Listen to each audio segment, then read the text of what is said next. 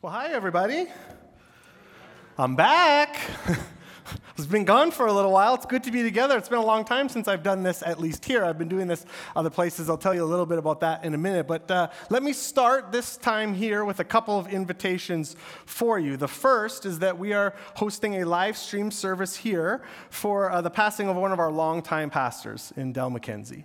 So this is going to be happening on Monday right here in this room. That's the 27th at 2 p.m. There'll be a service here, and there'll be a stand-up reception to follow. And so if you have any questions about that, you can call the office, or if there's more information that you need. But hopefully there'll be a number of us here that can celebrate just a very beloved pastor and friend and leader who played a really important part in this community for a long, long time. Second invitation I have for you is a Pizza with the Pastor. We do this event from time to time for people who may be newer to our community. Maybe you've been away for a while and you're just kind of getting back in with us, and you may have some questions about who we are, what we do, all those sorts of things. And so we have this event for you. And it's going to be a great time to be able to be there and answer some questions you may have. We're doing this again next Sunday at 11:15. So it'll be after the Sunday service next week.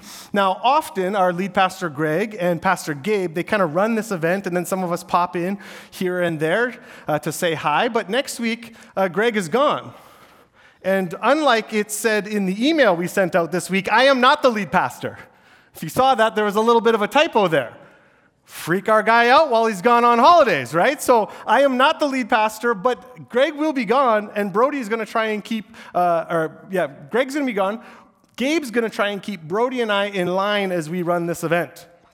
Now, that may terrify you or excite you. I'm not exactly sure, but you can go to spac.ca/pizzawiththepastor and register for that. Just everybody come. And if you ask questions that we don't know what to answer, we will just make something up. And it will be amazing. And Greg, if you're watching, don't worry. It will be fine. What is the worst that could happen? Last time I was up here was with Greg as we talked a little bit about what I've been up to, what I was going to be doing, which was working with our national leadership at the Alliance Canada on some of our deep-seated convictions of the Alliance Church. We believe that our denomination, the Alliance Canada, has a significant role to play in the evangelization of the world. It's one of our deep-seated convictions. And so I was with a team that's kind of trying to figure out what does this look like for the generations ahead. This role, this part that we feel like we ought to play, leads us to go to some of the most difficult places in the world, places where people have not yet had the opportunity to hear the gospel. And so I want to thank so many of you who are praying for me, probably also praying for my family. Heather locked things down for just over 3 weeks with my two little lovelies, and it was busy for her while I was out and away, so thank you so much for that. Lots of important work happened in South Asia. And this church continues to play a significant role, not just in our own community, but in the work of our denomination all over the globe. Now, with the type of work that we do and the places where we do it, there's some challenges talking about it in a setting like this. It's funny. Sometimes when I go to do this type of work, I need to go and get various shots and medications for the travel to some of these interesting places. And there's one pharmacy in town that I often go to that helps me kind of track down all of this stuff. And because I need these unusual things, when I go there, the pharmacist always has, a particular set of questions for me because they're looking stuff in the computer that they've never seen before. And so they always ask me this question: what do you do? What do you do? So I went in to the pharmacy. I'm sitting in the little room. The guy comes in. He asks me the question, what do you do? And as he asks this question, I can see the other staff that are out there kind of like counting the pills and doing their own thing, but they're all kind of leaning in, looking in the room. What is this guy up to?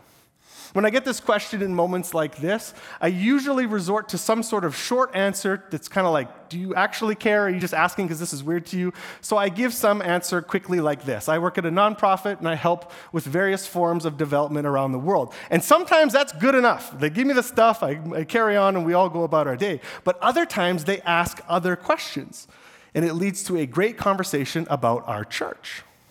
So I give this guy the answer, the nonprofit answer, and without looking away from the computer, he says, "Are you a spy?" They're all leaning down the hall.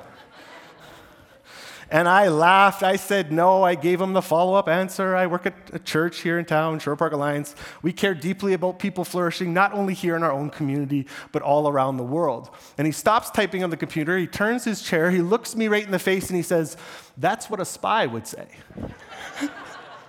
And so, no, I'm not a spy, okay? I am not a spy. But some of the work we do is in very sensitive parts of the world where a lack of care makes life very difficult for our partners on the ground. So I'm not going to talk a whole bunch about that trip in this setting. I visited with a whole bunch of you already, and I'm thrilled to have more of those conversations offline. I was able to report back to our elders board this week, and I'm very encouraged about the type of work we are getting to be a part of.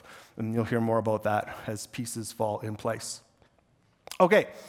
Time for the message this weekend. Greg kicked off our new series last week called Books We Don't Read. Books we don't read. There are places in the scriptures that get a lot of attention. Probably a lot of places that are your favorites. They're the types of places that get covered often. They are much loved. They're the most famous verses often exist in these parts of Scripture. You know the famous verses, the ones that, get put on posters or on wallpapers or someone gets tattooed on their arms, right? These are the types of places. But we believe that all of the Bible is useful, is important, and should be studied. So in this series, we're going to a much lesser known part of the scriptures, particularly the Old Testament. We're talking about some of the minor prophets. These are individuals who have an encounter with God and then are tasked with speaking on his behalf. Now, often when we think of this idea of prophecy or prophets today, we think about someone who speaks into future events, things that have not yet happened. If you're from a more charismatic background, that might have been your experience. But when we look into the scriptures, we realize that Old Testament prophets in general are concerned much more about what has already happened than they are with what are the events to come yet. Now, certainly they make some statements towards the future here and there, but generally that isn't what they spend the majority of their time talking about. Biblical prophets are primarily concerned with the relationship between God and his people. That's what they're concerned with. And the prophets often have a pattern that they follow as they address the people. They generally stand in front of the people of Israel and they make what are known as accusations, sort of these claims against God's people for not upholding kind of their part of the covenant, the agreement that they had with God. So they begin their interaction with the people by calling out the ways in which they have failed in their relationship with God. If you've been reading into any of these at all and been looking at the starts of these, there's not a lot of small talk in the minor prophets. It's kind of right in and things aren't going so well. And once these accusations are made, the prophet then calls the people to repentance. Say, okay, so now that we've established things aren't going so well, will you actually think about this? Will you actually let your life be changed and transformed and actually begin to live differently in light of what's happened? Confession and repentance. And then a major thrust of these minor prophets is imploring the people to then recognize this and not only go, okay, we do need to make a change for today, but we actually need to make a change for the long haul. That we actually need to transform some things in our communities and commit to do this over the long haul. Real, sustained change. And then the prophets talk about the implications of sin, because there are always implications of sin. And sin, often, that they are talking about includes idol worship and the mistreatment of the poor. That comes up quite regularly in the minor prophets. And then the prophets often make reference to the day of the Lord.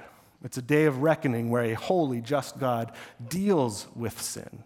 And in the book that we're looking at this weekend, Amos, where it seems to be the earliest reference to this idea of the day of the Lord. And after all that's happened, then generally at the end of the prophets, there's a glimmer of hope. It's not always super bright. It's always not lots written about it, but it's there. It's always there. And the people are reminded that the reason his sin is dealt with is because God longs to be in right relationship with his people. And so everything God does is to bring the people back to him. So the prophets speak of the day where there will be restoration. This is the background. This is the framework for the books that we don't read. So with all that, let's turn our attention to the story of Amos. Here's the introduction to the book. This message was given to Amos, a shepherd from the town of Tekoa in Judah. He received this message in visions 2 years before the earthquake, when Uzziah was king of Judah and Jeroboam II, the son of Jehoash, was king of Israel. This is what he saw and heard. The Lord's voice will roar from Zion and thunder from Jerusalem. The lush pastures of the shepherds will dry up. The grass on Mount Carmel will wither and die. Okay, rough start here. It's important to know about Amos is that he is not an insider. Okay, he's not from the religious tradition. He isn't a guy who went to prophet school. He doesn't spend his days, scribbling away on scrolls. He's just an ordinary guy. It's in chapter 7 that he describes himself this way. Look at this. He says, "I'm not a professional prophet, and I was never trained to be one. I'm just a shepherd. I take care of sycamore fig trees. But the Lord called me away from my flock and told me, 'Go and prophesy to my people in Israel.'" Amos lived on the border between northern Israel and southern Judah. If you kind of studied the scriptures, you know this point in the history. There was sort of this separation that happens here, and it took place about 150 years before these events. And so Amos kind of lives right on this border. And at this time in history, economically, Israel's doing really well. This is a season where they're expanding. They're growing in their kind of their influence. Some historians refer to this time as the Silver Age of Israel. Like, things are going pretty well for them. But under this outward appearance, there's this rampant injustice and idol worship. And Amos has had enough of it. He hears God's call to Bethel, and this book then is a collection of his sermons and visions and poems. So after this not-so-subtle introduction, Amos continues. Here's verse 3. This is what the Lord says. "The people of Damascus have sinned again and again, and I will not let them go unpunished. They beat down my people in Gilead, as grain is threshed with iron sledges. So I will send down fire, and King Hazael's palace and the fortress of King Ben-Hadad will be destroyed. I will break down the gates of Damascus and slaughter the people in the valley of Avon. I will destroy the ruler in Beth Eden, and the people of Aram will go as captives to Kir, says the Lord." If you read the first chapter and half of the next chapter, it's just this over and over and over. It goes on just like this above. I'll give you one more example of this. This is continuing in verse 6. "This is what the Lord says. The people of Gaza have sinned again and again, and I will not let them go unpunished. They sent whole villages into exile, selling them as slaves to Edom. So I will send down fire on the walls of Gaza, and all its fortresses will be destroyed. I will slaughter the people of Ashdod and destroy the king of Ashkelon, and then I will turn to attack Ekron, and the few Philistines still left will be killed, says the sovereign Lord." 7 times, this is what's described over and over and over again. It's hard to read that. It's hard to reconcile that at times with all that we've sung and we've engaged with as we've looked towards this God who loves us and cares for us. And there's these really hard parts of the scriptures, and so we don't read these parts because they're a little tough. If you were to read these kind of 7 examples of this, you would see they're all about a similar length. Now, the nation or the place is different, and their crimes are a little different, but this is the pattern that's followed over and over and over again. Damascus, Gaza, Tyre, Edom, Ammon, Moab, even Judah. And if you were to read through all of those, you might start to kind of drift off a little bit, because I'm pretty confident that those places don't mean a whole lot to you. They didn't mean a whole lot to me the first time I read them. So what I want you to do is just kind of think with me for a second. I want to illustrate what's happening to you a different way. Most of us here come from Shore Park or Edmonton. That's where most of our people come from. I know some of you come from other places. We love you. Don't be mad, okay? Just that's where lots of us are. Lots of you are watching online from wherever. Love you, bye. I can't help you with that. Most of us are from Edmonton Shore Park. So I want you to think for a minute about the geography of Edmonton and Shore Park. Now imagine I came out here for a minute and I started going off and yelling about what a terrible place Stony Plain is. Bad place. terrible things in Stony Plain. They should face judgment. They should face hardship, all the problems and all the ways in which the Lord should judge them. And then I started railing on St. Albert. Same thing. All the ways that they were broken and in need of judgment. Some of you might go, yeah, I know a guy in St. Albert. It's terrible, terrible person. What if I did the same thing and I went after Tofield and Vegreville? And then I laid into Leduc and Beaumont. And if I really wanted to get the crowd going, I described the incredibly long list of wickedness committed in Calgary. Oh, the people love this prophet. But let me ask you this. What do you notice about the geography of the places I described to you in relation to us in Edmonton and Sherwood Park? What do you notice? A little louder, I can't hear you. They're around us? They're not us. Well, that is very true. They're not us. In fact, they're often looked at as the other. They're all our neighbors. North, south, east, west. They're all the places around us. And so what Amos does is he comes in, he stands in front of God's people, and he says, look at all of these people around you who have caused wickedness. They're all deserving of God's judgment. And you can imagine the people at this point seeing this shepherd rolling in, kind of telling them about God's judgment, going, you know what, this guy's all right. All of our neighbors, they've got all kinds of problems. See, that's what Amos is doing here. Damascus, Gaza, Tyre, Edom, Ammon, Moab, Judah, this is all of the nations that are around them. He says all of them have had their own versions of wickedness. Amos comes, proclaims judgment on the neighboring nations of Israel. But then something shocking happens in chapter 2. This is verse 6. This is what the Lord says. The people of Israel have sinned again and again, and I will not let them go unpunished. They sell honorable people for silver and poor people for a pair of sandals. Uh-oh. It's not just everybody else. It's the people of God. God's chosen people, the ones who have been blessed to be a blessing, they have also been wicked and unfaithful. And if you continue to read past this, here's what you discover. Israel isn't just lumped in with the other nations, just kind of described in the same sort of framework that I've read to you already. No, it's not actually what happens. Israel is, in fact, accused by Amos about 3 times as much, 3 times longer, using much more difficult, harsh language than was used on the other nations. And it's this fascinating technique where Amos comes in and he says, yeah, everybody else has a problem, but what he leaves is this center of injustice, right in the middle of the bullseye. It isn't anybody else. It's actually us. It's God's people. And a central part of the accusation of the book as it unfolds is directed straight at the wealthy. They haven't just been ignoring the poor, but they've been selling them into debt slavery and then denying them legal representation.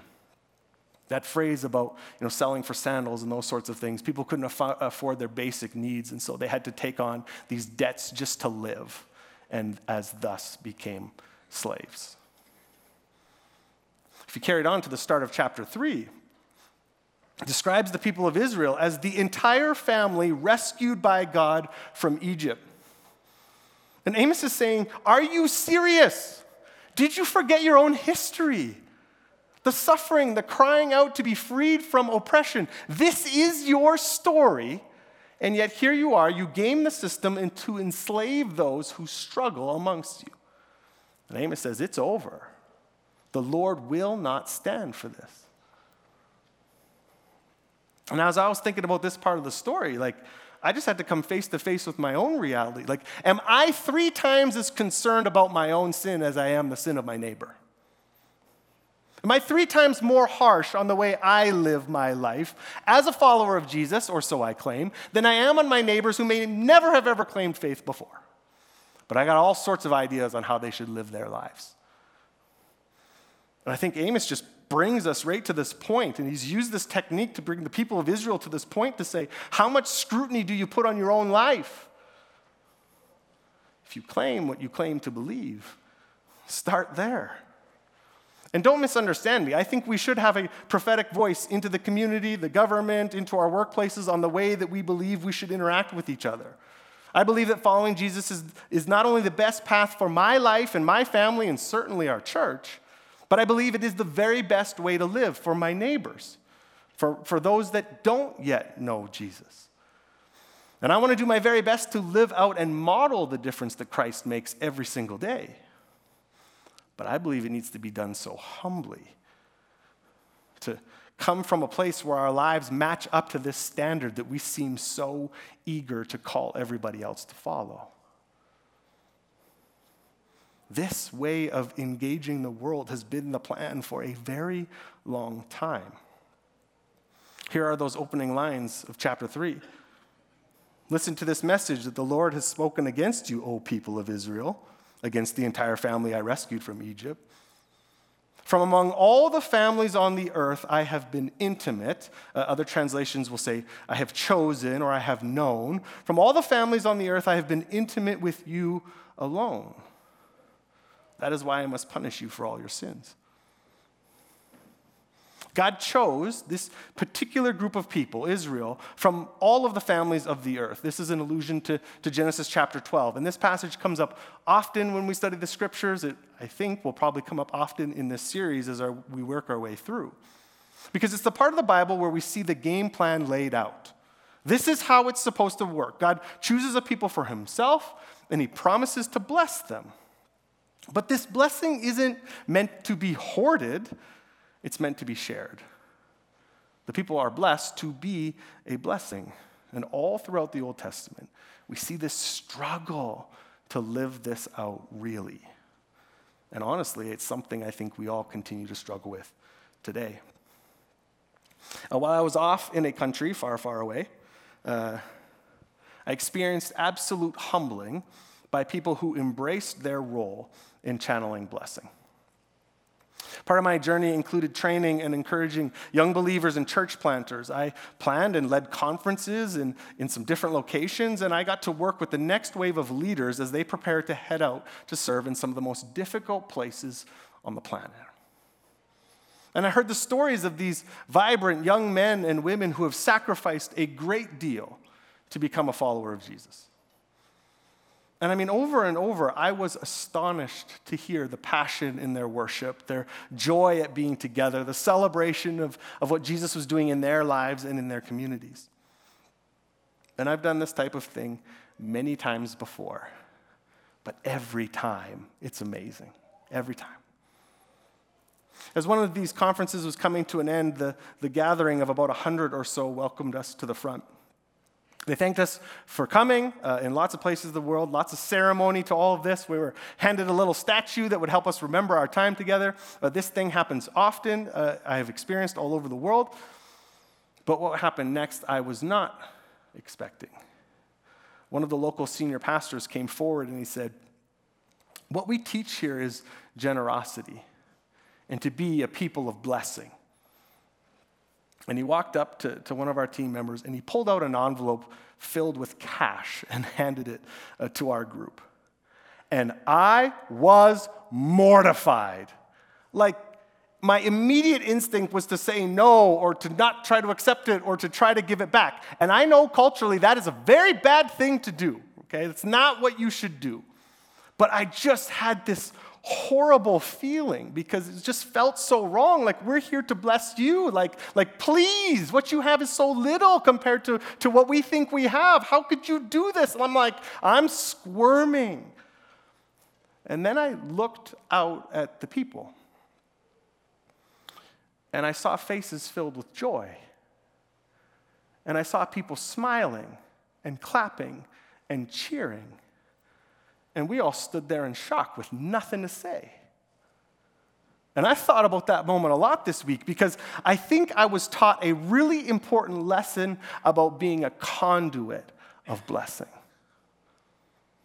See, in that moment, what was on display for us was the unfettered commitment to be a blessing. Not trying to qualify it. Their generosity was not to be tempered by circumstance. They just gave because that's what the people of God do. They looked at what they had, and by our standards, it would seem like very little, but they saw it for what it really was, the blessing of God in their lives, and rather than try to hoard it, they let it flow through them to us. And their faith has left deep impact on my heart, far greater than the sum total of what was included in that envelope. And then we took that envelope and we gave it and passed it on to allow their blessing to flow through us to reach a different people group. And it was like, man, this was just modeled to us in the most remarkable way. And it's one thing to do it over there, right? It's a whole nother thing to do it here, both for me and for you. Because if I'm really honest with you, in the deepest parts of me, I still am more concerned about being blessed than I am about being a blessing. I fight the urge to hoard. I still face the temptation to qualify my generosity. I still try to position myself to receive more than I do position myself to give. And this is what gets the people of Israel so lost, and it's what makes God so angry. Because the idea from the start is that God's people are to channel blessing, not hoard it, not hold on to it. And because Israel had this important role to play, and they didn't, severe consequences are going to come their way. And God says, you're going to need to be punished for this sin. It's what the most famous part of the book of Amos says. And God makes it so clear. If there's the famous parts of this book, here it is for you. God says, I hate all your show and pretense, the hypocrisy of your religious festivals and solemn assemblies. I will not accept your burnt offerings and grain offerings. I won't even notice all your choice peace offerings. Away with your noisy hymns of praise. I will not listen to the music of your harps. Instead, I want to see a mighty flood of justice, an endless river of righteous living. It's a hard thing to read after we've shared in a beautiful time of worship together, where we've prayed and we've sung and we've expressed our worship to God. And here we just got to come face to face and wrestle with this text that actually doesn't mean anything and it's worthless and God hates it if our hearts are not concerned about the injustices in the world around us. This is why we don't read these books, because they're not super fun to sit in. And they cause us to examine our own lives. God's far more interested in us living just and righteous lives than in the songs we sing. But because the people don't live this way, they don't heed Amos' message or the message of the other prophets, a judgment would come. This day of the Lord, and it would lead to the destruction of their cities. 40 years later, this is exactly what happens. You can read about this in 2 Kings chapter 17. You can see that story unfold there. This is really hard to do, to engage texts like this, because they simultaneously point to the height and the holiness of God, the one we claim to worship, and at the same time, they make it abundantly clear about the darkness and the depravity of the human heart, and trying to sit in this tension is unbearable. And so we don't read it. We just try to keep it out of mind. Now, even in the darkest moments, the scriptures present a glimmer of hope. We're meant to feel the tension here. We're meant to wrestle with it. We're meant to squirm a little bit. But we're not meant to be left hopeless. To be honest with you, this whole book is 9 chapters of hard, but it ends with 5 verses of hope. But if you feel the weightiness of this text, you're supposed to. The inordinate amount of emphasis is on the challenge and the difficult, but it does end with 5 verses of hope. And before you walk out of here tonight, I want you to see these. This is the conclusion of the book. It's talking about this future day of restoration. It says, in that day I will restore the fallen house of David. I will repair its damaged walls. From the ruins I will rebuild it and restore its former glory. And Israel will possess what is left of Edom, and the nations, all the nations I have called to be mine.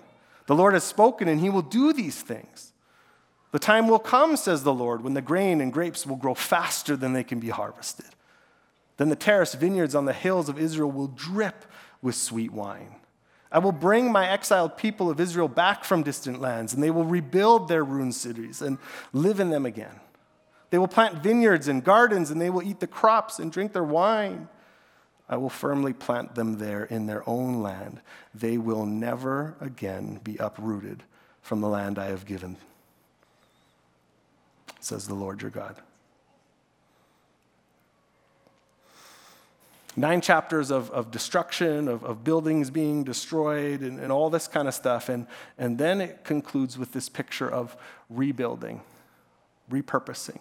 That from the ruins, God would build something beautiful. And if you noticed it, it's something beautiful not just for the people of Israel, but for all the nations, just as was intended in the beginning. Amos tells of the day of this great King David to come, the one that later Jeremiah, Ezekiel, and Isaiah would all later speak of. This new David would bring a completion of the plan of a right relationship between God and his people. And we know that Christ would come as the fulfillment of this hope, ushering in a new era of restoration. The call of Amos is to be a true worshiper of God.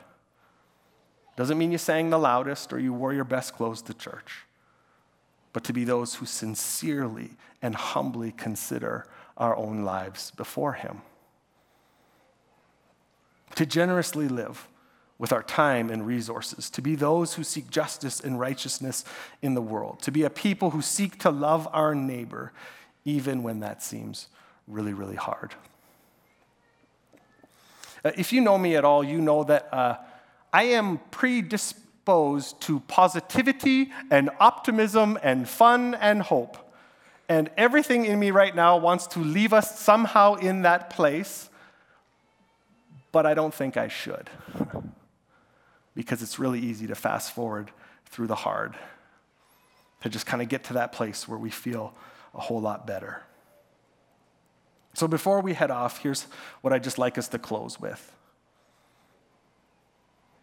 I'd like us to just take a couple moments to just sincerely sit and have a moment of prayer. If you're someone who isn't accustomed to praying yet, that's totally fine. You can sit and just be quiet there. If you have questions about this, love to talk to you about that afterwards. But for those of you who are followers of Jesus and prayer is a part of your life, I'd like you to just sit and ask some questions of the Holy Spirit that he might reveal in you. Now, here's what you need to know. There is this hope, and God is not this angry God that's just so frustrated with us and wants nothing to do with us. He loves us dearly, but because he loves us dearly, sin must be dealt with, and ultimately, yes, that is taken by Jesus on the cross, but we still have a part to play in our day-to-day lives. We should be a people who are transformed, becoming more like Christ every day, and so a very healthy practice of Christ followers is to examine our lives, to ask by the leading of the Spirit, God, what else can you pull out of me? What other ways is my life offensive to you? What other ways can I submit? What parts of my life have I not given you full control over yet? And the lifelong journey of the followers of Jesus is daily engaging in this practice and allowing him to transform us. So would you just take a prayerful posture right now, right where you're sitting? And would you ask the Holy Spirit? Ask him to show you where you might be withholding blessing.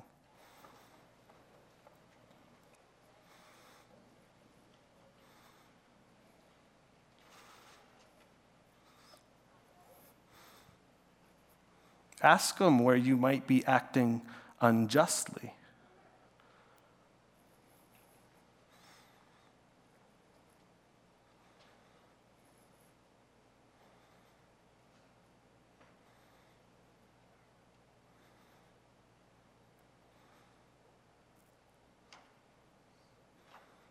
Ask him to show you what steps towards righteousness might look like in your own life.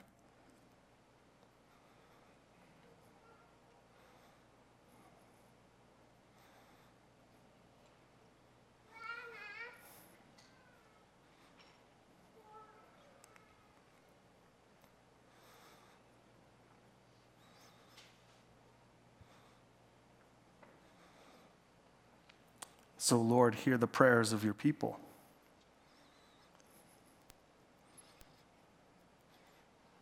I pray that you would make clear for us next steps in each of our own lives. We won't worry about our neighbor, the person sitting next to us, or somebody else in this room. At the end of the day, Lord, the bullseye's on me. Where in my life do I need to make a change?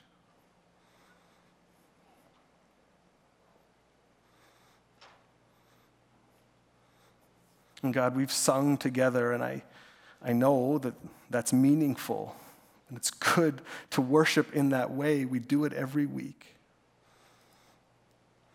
But Lord, we confess that often, even in my own life, we don't spend as much time thinking about the rest of the week, and yet here you are asking us to be a people who love justice, who seek righteousness. And so I pray that for myself, I pray that for my friends here, that you would meet us in this place gently and lovingly, yet firmly. Show us what this looks like in each of our lives until we gather again like this.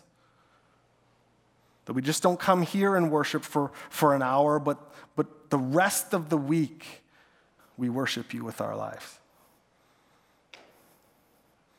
And it will make the day we come together and sing and worship all the sweeter because we've lived it out all week long. Lord, for any in this place who are here and feeling disrupted in a way that isn't from you, that feel convicted with no hope, that feel like they're just at the bottom of their circumstances this week, Lord, would you give them great courage? We'd love to pray with them and walk with them. We know that your desire is not to leave us in these broken places, but to walk with us, that you love a contrite heart. And so, Spirit, would you do an amazing work to convict us, but also to woo us towards yourself again? And would you give people great confidence that if there's further work to be done tonight or this week, that they'd step forward, that they'd allow us to pray and journey with them in the midst of this. So God, I confess I don't like these parts of Scripture. I don't like lots of the hard words that are in there. But I trust that you've given it to us for a purpose. And so would that purpose come to fruition in our midst tonight? Be with us as we go forward into this week.